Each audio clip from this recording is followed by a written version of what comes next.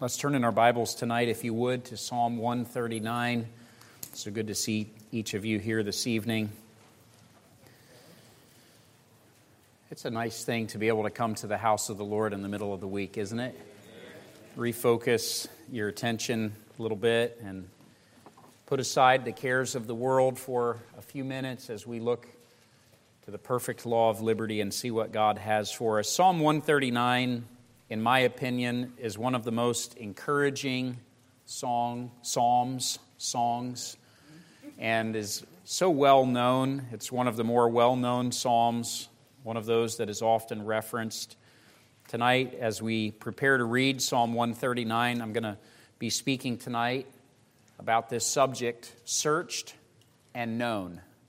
Psalm 139, let's look at verse 1. We'll read the entire psalm. The scripture says, O Lord, thou hast searched me and known me. Thou knowest my down sitting and mine uprising. Thou understandest my thought afar off. Thou compassest my path and my lying down, and art acquainted with all my ways. For there is not a word in my tongue, but lo, O Lord, thou knowest it altogether. Thou hast beset me behind and before, and laid thine hand upon me. Such knowledge is too wonderful for me. It is high, I cannot attain unto it. Whither shall I go from thy spirit, or whither shall I flee from thy presence? If I ascend up into heaven, thou art there. If I make my bed in hell, behold, thou art there. If I take the wings of the morning and dwell in the uttermost parts of the sea, even there shall thy hand lead me, and thy right hand shall hold me. If I say, surely the darkness shall cover me, even the night shall be light about me. Yea, the darkness hideth not from thee, but the night shineth as the day. The darkness and the light are both alike to thee. For thou hast possessed my reins. Thou hast covered me in my mother's womb. I will praise thee, for I am fearfully and wonderfully made. Marvelous are thy works, and that my soul knoweth right well. My substance was not hid from thee when I was made in secret, and curiously wrought in the lowest parts of the earth. Thine eyes did see my substance, yet being unperfect. And in thy book all my members were written, which in continuance were fashioned, when as yet there was none of them. How precious also are thy thoughts unto me, O God! How great is the sum of them! If I should count them, they are more in number than the sand. When I awake, I am still with thee. Surely thou wilt slay the wicked, O God. Depart from me, therefore, ye bloody men. For they speak against thee wickedly, and thine enemies take thy name in vain. Do not I hate them, O Lord, that hate thee? And am not I grieved with those that rise up against thee? I hate them with perfect hatred. I count them mine enemies. Search me, O God, and know my heart. Try me and know my thoughts, and see if there be any wicked way in me, and lead me in the way everlasting. May God add His blessing to the reading of His Word tonight. And as we study Psalm 139, may our hearts be encouraged by the thought that our God has searched us and known us. I've divided the psalm into 4 sections for our study tonight. First of all, the first 6 verses will look at this truth that the Lord knows me. In verses 7 to 12, we'll look at the truth that the Lord is with me. Verses 13 through 18, the Lord has made me. And verses 19 through 24, the Lord will judge me. First of all, verses 1 through 6, the Lord knows me. The psalmist, we presume, here is David, as it's indicated in the historical note. This is addressed to the chief musician. Obviously, it's intended for the worship in the house of God. And the psalmist cries out with these words, O Lord, thou hast searched me and known me. The idea of the word searched is to know someone or to examine them intimately. It's the idea of knowing every single little detail, every small part. It's the idea that you are known by God, or He has looked very carefully at every part of your life. Tonight, understand with me that there is not one thing that Jehovah does not know about you. He knows about things that you've forgotten about. He knows you better than you know yourself, which is why the psalmist says that not only has Jehovah searched him, but also, he says, and known me. And that idea of being known, I would suggest to you, is one of the greatest needs of man.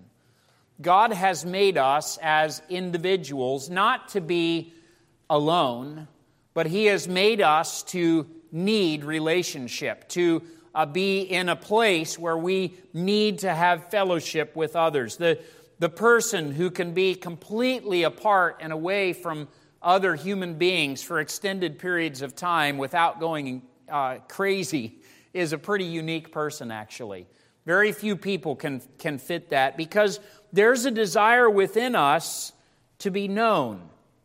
And it is a wonderfully fulfilling thing to know that we are completely known by the God who has made us.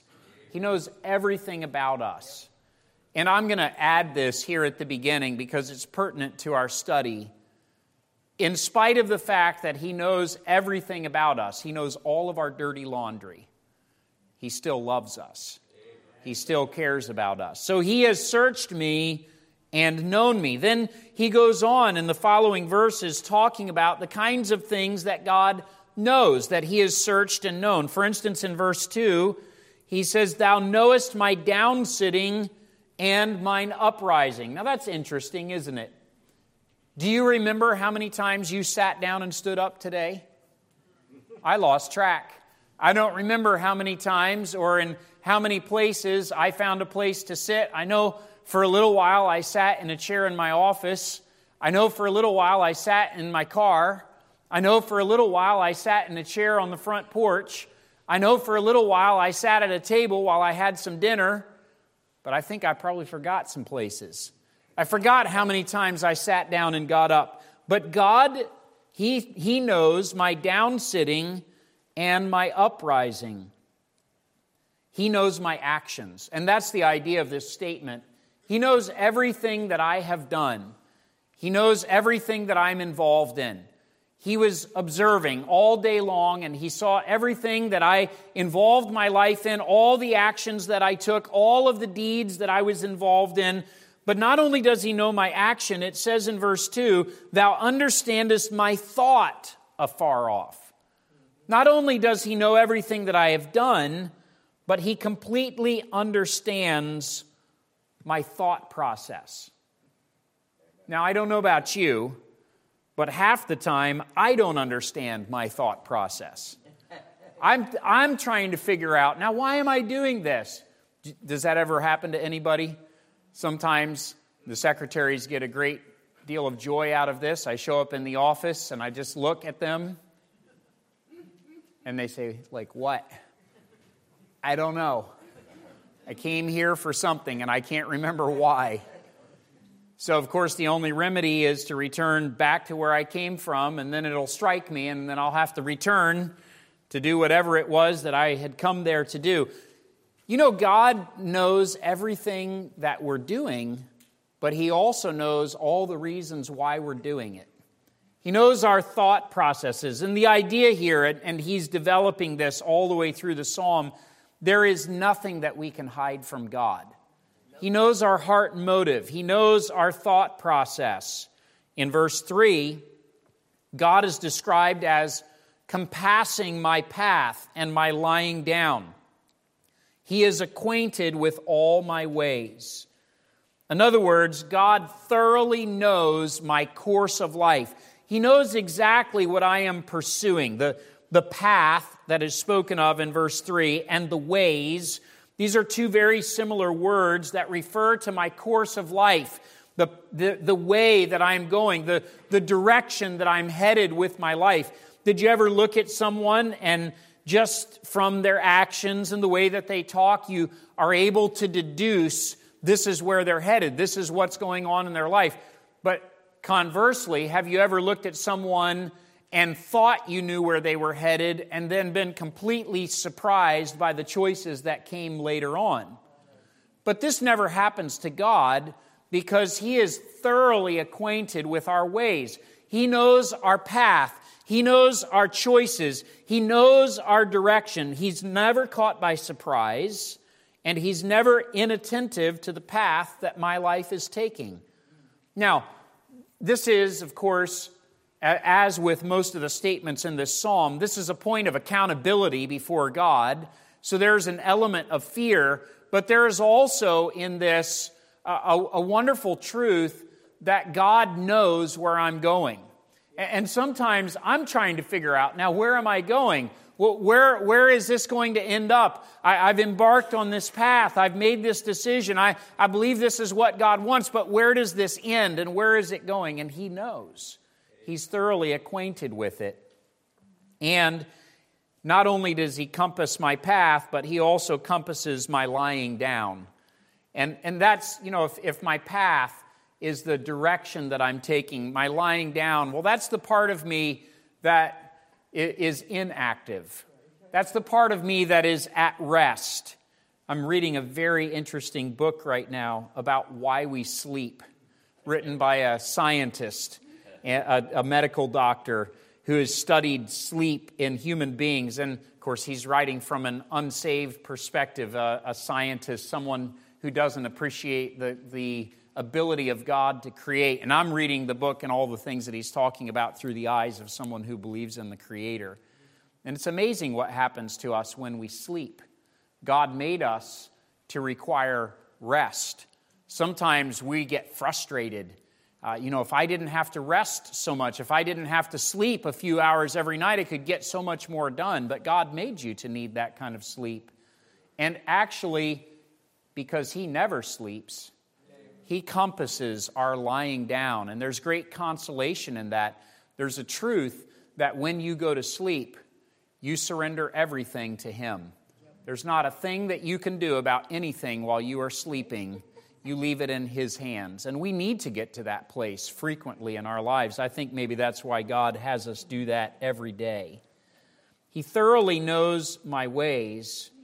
But then in verse 4, talking about how the Lord knows me, there is not a word in my tongue, but lo, O Lord, Thou knowest it altogether. He is aware of every word that I speak. Sometimes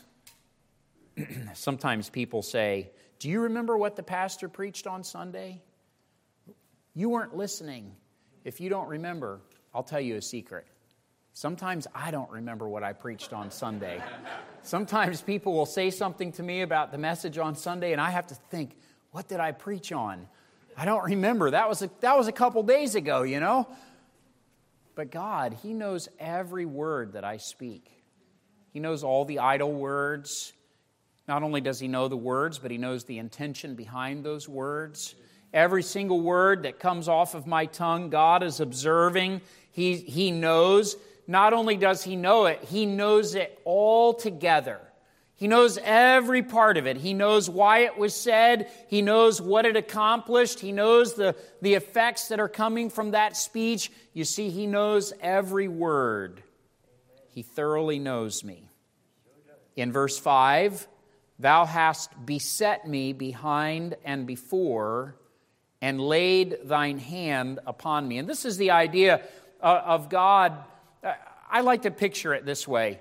It's like He puts bumpers on my life.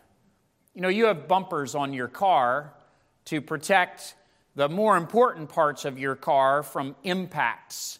And those bumpers are designed to absorb the impacts that might come if you back up into something by accident or if someone bumps into you in traffic, to absorb that impact. Now notice it says the Lord has beset me before and behind. And the idea is that He's put parameters around my life. These are like protections. It's the idea that God is keeping me and He's involved in the circumstances of my life.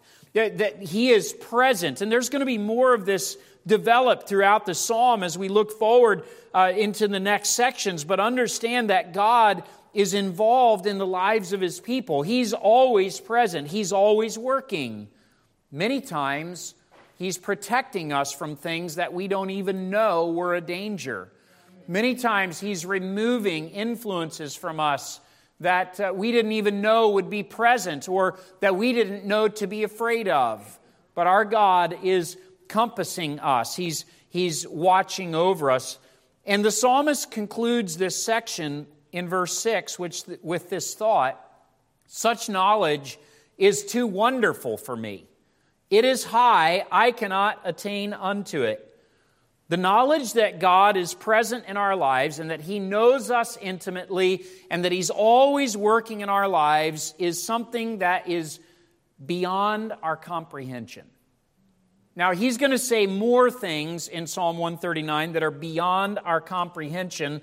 And the intention of this psalm is for us to worship and to marvel at the incomprehensibility of our God. To recognize the fact that He ought to be worshiped. He ought to be worshiped because He knows us. You say, well, nobody really knows me. Well, there's at least one who knows you. The Lord knows you very well.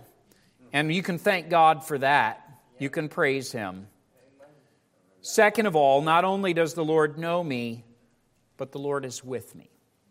In verse 7, and he had begun speaking about this in verse 5 already, but in verse 7 he asked this question, "Whither shall I go from Thy Spirit?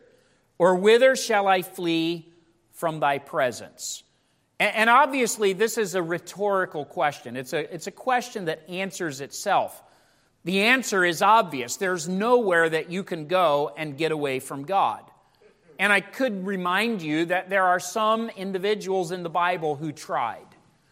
For instance, Adam and Eve, when they sinned in the garden, they tried to hide from God. They tried to get to a place where God couldn't find them. But God very patiently came looking for them. And eventually they came out, not because God didn't know where they were, but because God was patiently waiting for them to come back to Him. Jonah, the prophet, tried to get away from God. He tried to flee from the presence of the Lord, and he found that there was no escape from the presence of God, that there was nowhere that he could get away from the Lord. Even when they cast him into the ocean, and he went down into the waters, and he thought, I'm free from the job that God gave me to do. God had other plans, preserved his life, brought him to his senses, and then sent him back to work. You see, there's nowhere that you can flee from God. This is both a comfort to us. As a child of God, it should be a comfort to us. But there is also a heavy sense of an accountability, isn't there? To know that I cannot escape from God, that wherever I go, He is there. The darkest place on this earth, the most sin-filled place of depravity, God's presence is there. I remember a man one time who got saved, and one of the first things that got his attention was he was in a club at a party, and at that party, a prostitute shoved a gospel tract in his hand and said, "Hey, you probably need this." And he read that tract, and God started to stir in his heart. You'd say, could God work in a place like that? Well, evidently He does. He's there. You can't get away from God. There's nowhere that you can flee from the Lord. Now, you'll notice that he asks this question, and then in verse 8, he makes a statement. If I ascend up into heaven, thou art there. That stands to reason, doesn't it? If you go to heaven, the Lord is there. That's His domain. That's the place where He resides. That's His place, heaven. Now, this could speak about the third heaven, the presence of God. And sometimes this word heaven is used to refer to the firmament, to the what we might call the atmosphere or near space, the idea of getting out of this earth and being in this place, in this realm. God is there. Then he says, if I go to heaven, you're there. If I make my bed in hell, behold, thou art there. If we take this to refer literally to the place of judgment, let me remind you that though hell is a place where sinners are separated from fellowship with God, it is a place where God's judging hand is felt. You can't escape from God by going to hell. I think a lot of sinners today think they would like to go to hell so they could escape from the hand of God. In fact, in the book of Revelation, it tells us that there will be a time when people will go out and cry to the rocks and ask the rocks to fall on them so that they can escape from God. But they're not going to be able to escape from Him. You can't flee from Him. Sometimes this idea of hell refers to the domain of those who have died. It is sometimes used to refer to the deepest places of the earth. And certainly, no matter where we go, God is there. You can't get away from Him. If you think that you can run from God and leave Him behind, be sure that you will never escape from His long-reaching hand. We find in verse number 9, if I take the wings of the morning and dwell in the uttermost parts of the sea, even there shall thy hand lead me, and thy right hand shall hold me. If there's a place that is desolate and forsaken, a place where you would be far from anyone and all alone, it would be in the middle of the ocean. Or perhaps in the bottom of the ocean. We're told that the deep oceans of our world are more unexplored than outer space. Yet our God is there. He's present. He's there in that place. And what the psalmist points out is, even in that place that seems to be so forsaken and so lonely, even there shall His hand lead me, and His right hand shall hold me. And the idea of that is that God has a concern about me, that He's not going to give up on leading and protecting me no matter where I may be. You may in your life feel all alone. You may feel as if you've been forsaken. You may feel as if no one really knows what's going on in your life, but there is one who knows, and there is one who cares to lead you in those circumstances. And for this, we can worship Him. Then he goes on in verse 11 and says, if I say, surely the darkness shall cover me, even the night shall be light about me, yea, the darkness hideth not from thee. But the night shineth as the day. The darkness and the light are both alike to thee. And the clear implication of his statement in verse 11 and 12 is that even in the darkness of night, the Lord is near, and He is able to see. Darkness is nothing to Him. He can see in the dark as well as He can see in the light. The darkness, to many people, is a time of fear. It's a time of uncertainty, a time when you don't know exactly what's going to happen or how the circumstances might be. Somehow, when the sun comes up, most things feel better than they did at night. But also, the night is a time when people like to perform their acts of wickedness. In the darkness, hoping that no one will see, hoping that no one will know what they've been up to. I remind you, in either case, the darkness is like light to our God. He knows all. He's present. He's watching. He sees these things. And for us, as children of God, it certainly is a consolation to know that even in a season of darkness, of spiritual confusion, perhaps obscurity of the way is not hid from our God. He knows exactly where we are. He knows exactly where He's taking us. He knows what is in the path ahead, and He is working to care for us. The Lord knows me. The Lord is with me. Then, number 3, the Lord has made me. If there's something that I could help all of our young people understand, it is that you are a unique creation of God. God has made you exactly who you are. He didn't make a mistake. Your personality, the way that you look, the color of your hair, the shape of your eyes, all of those things God designed, and He didn't make a mistake. It's a consolation to us to know that the Lord has made us. In a generation in which we live, where many people are discontented with who they are, and they go to great lengths to change who they are, hoping that someone will accept them. If only they could change. If only they could get their hair a different color. If only they could maybe do something with their face so that they would look younger or older. If only they could change the shape of their body, or even, inexplicably in our generation, if they could change their gender.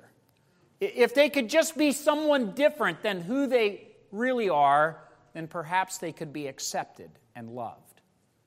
I want to remind you that God made you exactly the way that you are. He knows everything about you. He didn't make any mistakes. In verse 13, it says, "Thou hast possessed my reins. Thou hast covered me in my mother's womb." It is God that made my person while I was in my mother's womb. The reins refer to, in particular, the kidneys. Now, he's not talking, I don't think, about the literal kidneys. But in Bible days, they would often speak about the inner organs as the seat of man, as the inner man. They would talk about those inner organs in the way that we talk about the heart. They would say, those inner organs are really descriptive of the real you. It's interesting that even in the womb, you were developing a personality. You were becoming who you would be. It's always interesting to us. And obviously, you're limited, right, in what you can discern in this way. But it was always interesting to my wife and I, the differences of our children even in the womb. Some of them were quite feisty in the womb. They were always making her uncomfortable and kicking and carrying on. And some of them were much quieter, more docile. They would have differing patterns of when they would be awake and asleep and how they would respond when I would speak and they would hear my voice. You do know that children in the womb can hear, don't you? So he says this, that God possessed my reins and He covered me in my mother's womb. God was superintending the development of my inner man, my personality, who I would become even in the womb.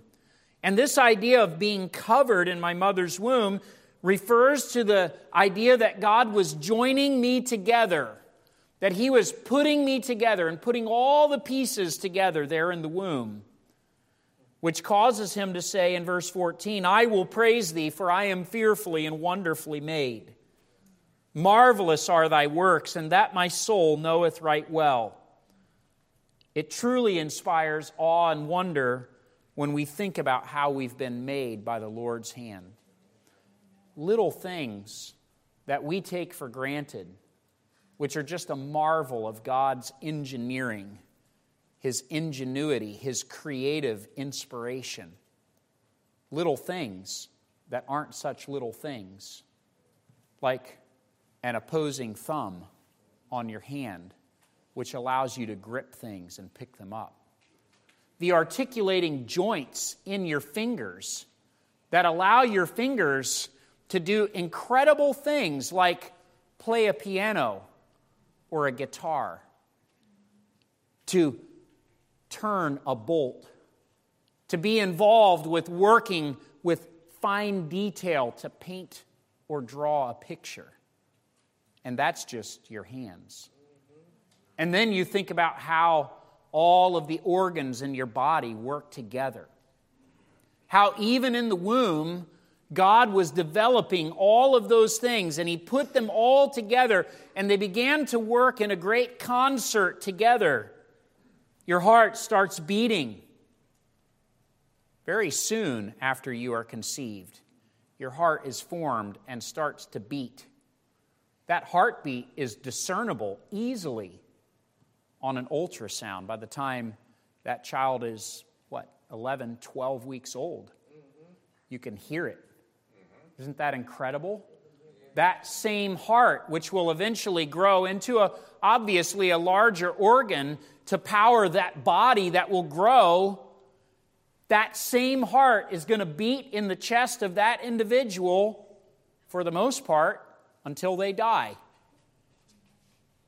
Hundreds of thousands and millions of times that heart is going to beat. Scientists would love to figure out how to make parts that last that long without maintenance.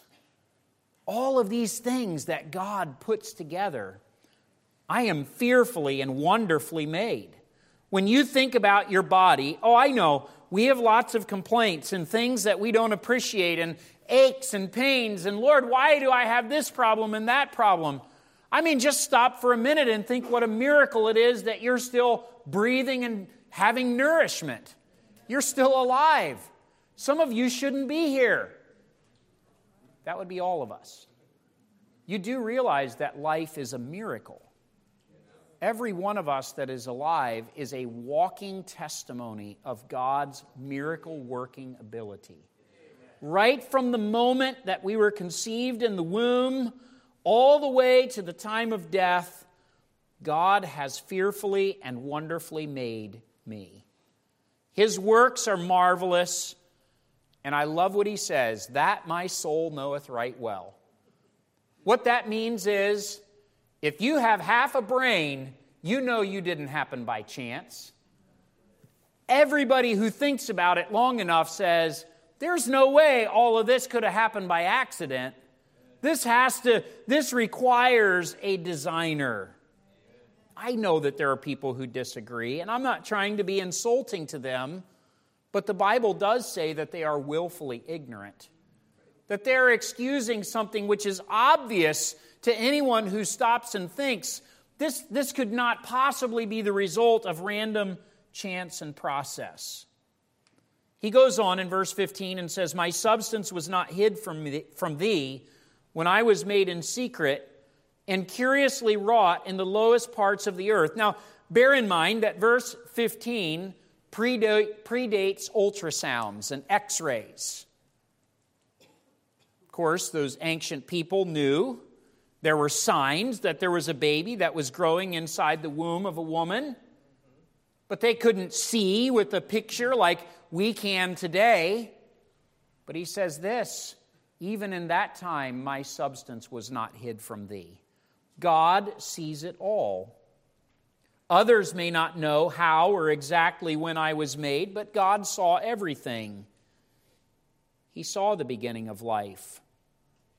And further, when he speaks about my substance, he's referring to all the unique combinations that make me, me. All the things that when you see me, you say, I know who that is. And when I see you, I say, I know who that is. All the unique combinations that make me, me, and you, God saw it all in the very beginning when you were just being formed in your mother's womb. And he saw it all at a glance. What a wonderful thought. What a tremendously comforting thought to know that God sees it all.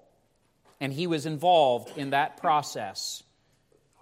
In verse 16, thine eyes did see my substance, yet being unperfect, and in thy book all my members were written, which in continuance were fashioned, when as yet there was none of them.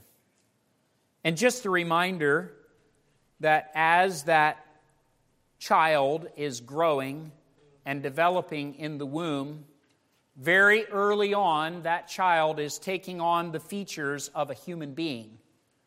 because that child is a human being from the very beginning.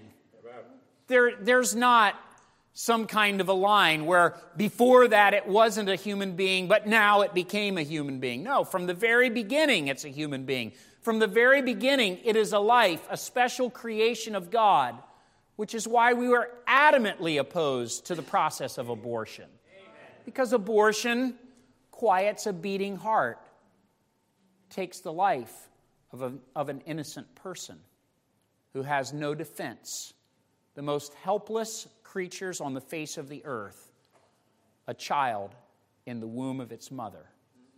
And one of the greatest crimes would be to go into that safe place and do harm to that child in that place, and then call that somehow a human right to take the life of a child. I'm speaking very plainly because this is a tremendous crime that is being foisted upon the minds of people in our generation, causing them to think that this is normal and this is okay to take the life of a child. What a horrible thing.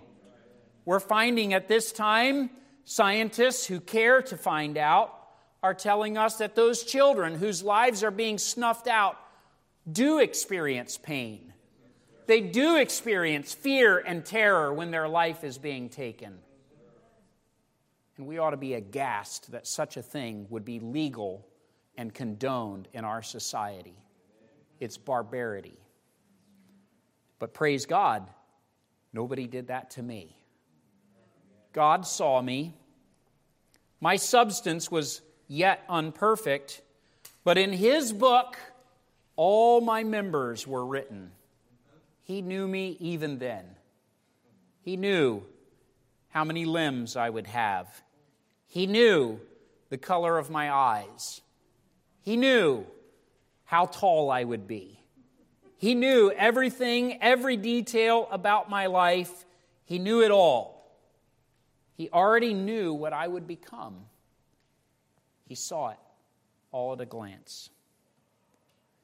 And the psalmist says this in verse 17 as he thinks about this, as he thinks about his members being fashioned and how he grew in the womb and how God was involved in that process. And he utters this exclamation in verse 17, "How precious also are thy thoughts unto me, O God! How great is the sum of them!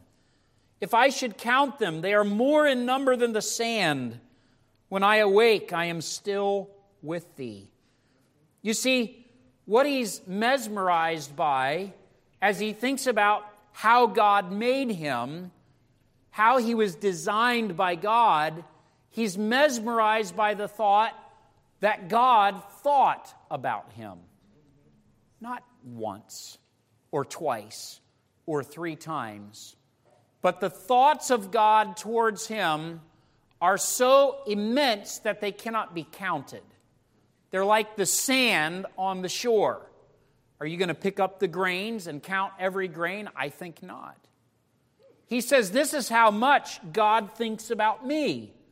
His thoughts are precious. They're a treasure. They're something that we ought to rejoice in, that God thinks upon us. You see, it's not as if God made us and then forgot us, but He thinks upon us. And He thinks upon every one of us, and He knows us intimately. This is a significant truth because it tells us something about our God. Not only is He an amazing creator, but He is a God who wants to have a relationship with us. And He's looking, and He's watching, and He's calling to us, and He's thinking upon us. Now we come to the last section in verses 19 through 24, and here the psalmist, as he thinks about all that God has done, and he thinks about the thoughts of God towards him, he dwells on this truth: the Lord will judge me.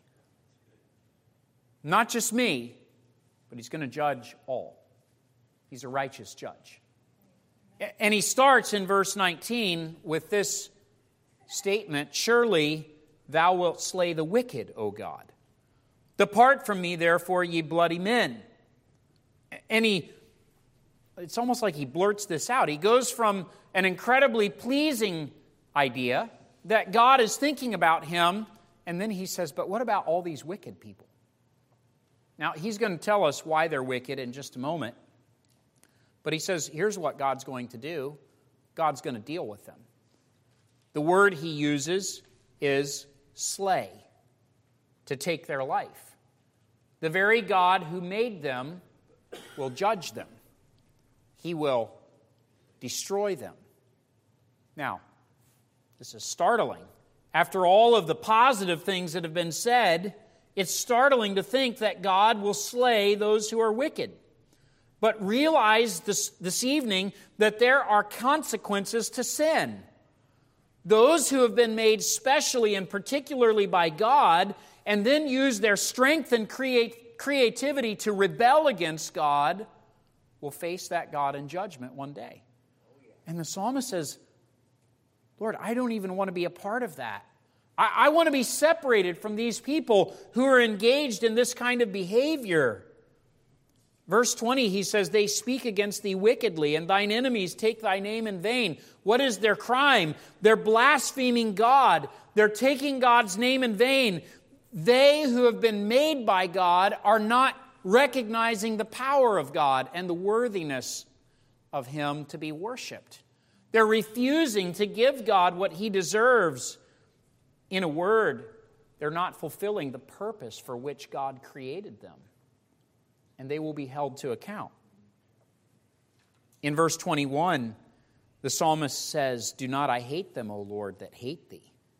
And am not I grieved with those that rise up against thee? I hate them with perfect hatred.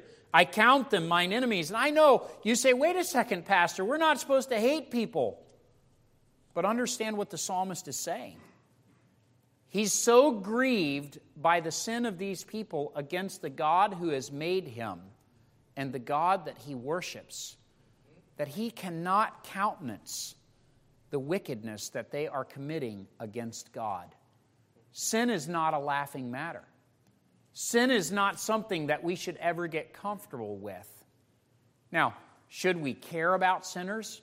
We should care about them to the point that we want to see them reconciled to God. But there is coming a day when we will recognize the judgment of God and we will say that is righteous and that is holy. That's exactly what should be done. That's exactly what should take place because these have turned away from the Lord. He says that the sin of those around him causes grief in his mind. He is grieved with those that rise up against the Lord. He doesn't count these as his friend because they are the enemies of God. Then he goes in verse 23 to this thought, and he utters this prayer, search me, O God, and know my heart. Try me and know my thoughts, and see if there be any wicked way in me, and lead me in the way everlasting. Because it's true. You know, as you look at the world around you and you say, well, these people are blaspheming the Lord, and these people are opposed to God's way of living, and these people are going after their own path. Oh, but then when I look in my own heart, I see some things that look a lot like that. I see some sin in me. And so the psalmist says, Lord, my life is an open book. I know that you know everything anyway. Search me. The idea isn't that he's afraid maybe God has missed something or he's hoping that God will find something that he's not seen before. The idea is, God, I want you to see it and I want you to show me. Search me.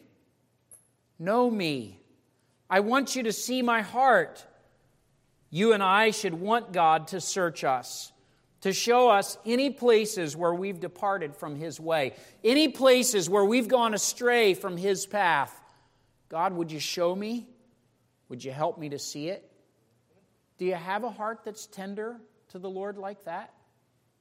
As a child of God, as one who is a worshiper of the Lord, we can become so incensed at the sin of society around us, but not for a moment allow the searchlight of God's truth to shine into our own heart. We ought to want to know, Lord, I'm going to put this on the altar, this decision. Is this what you want me to do? Is this the path that you want me to walk in? Is this the action that you want me to take? Is this the behavior that you want me to have in my life? Is this the kind of speech that I should be engaged in? Are these the pursuits that my life should be after? Lord, search me and know me. He does know us, and He is interested in showing us. And the psalmist says, Lord, lead me in the way everlasting. Help me to walk in the right path. Our desire ought to be that God would guide us in the path, that He would direct us in His ways, that our life would be being shaped more and more so steadily into the image of Christ. And the reason that we have this desire is because of what we know about Him. Because He knows me. He's with me. He's made me. And He can lead me. He can prepare me for that time when I stand before Him.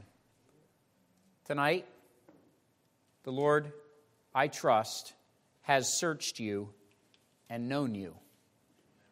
And as you've experienced Him searching you and knowing you, may you cry out with the psalmist, "Search me, O God, and know my heart.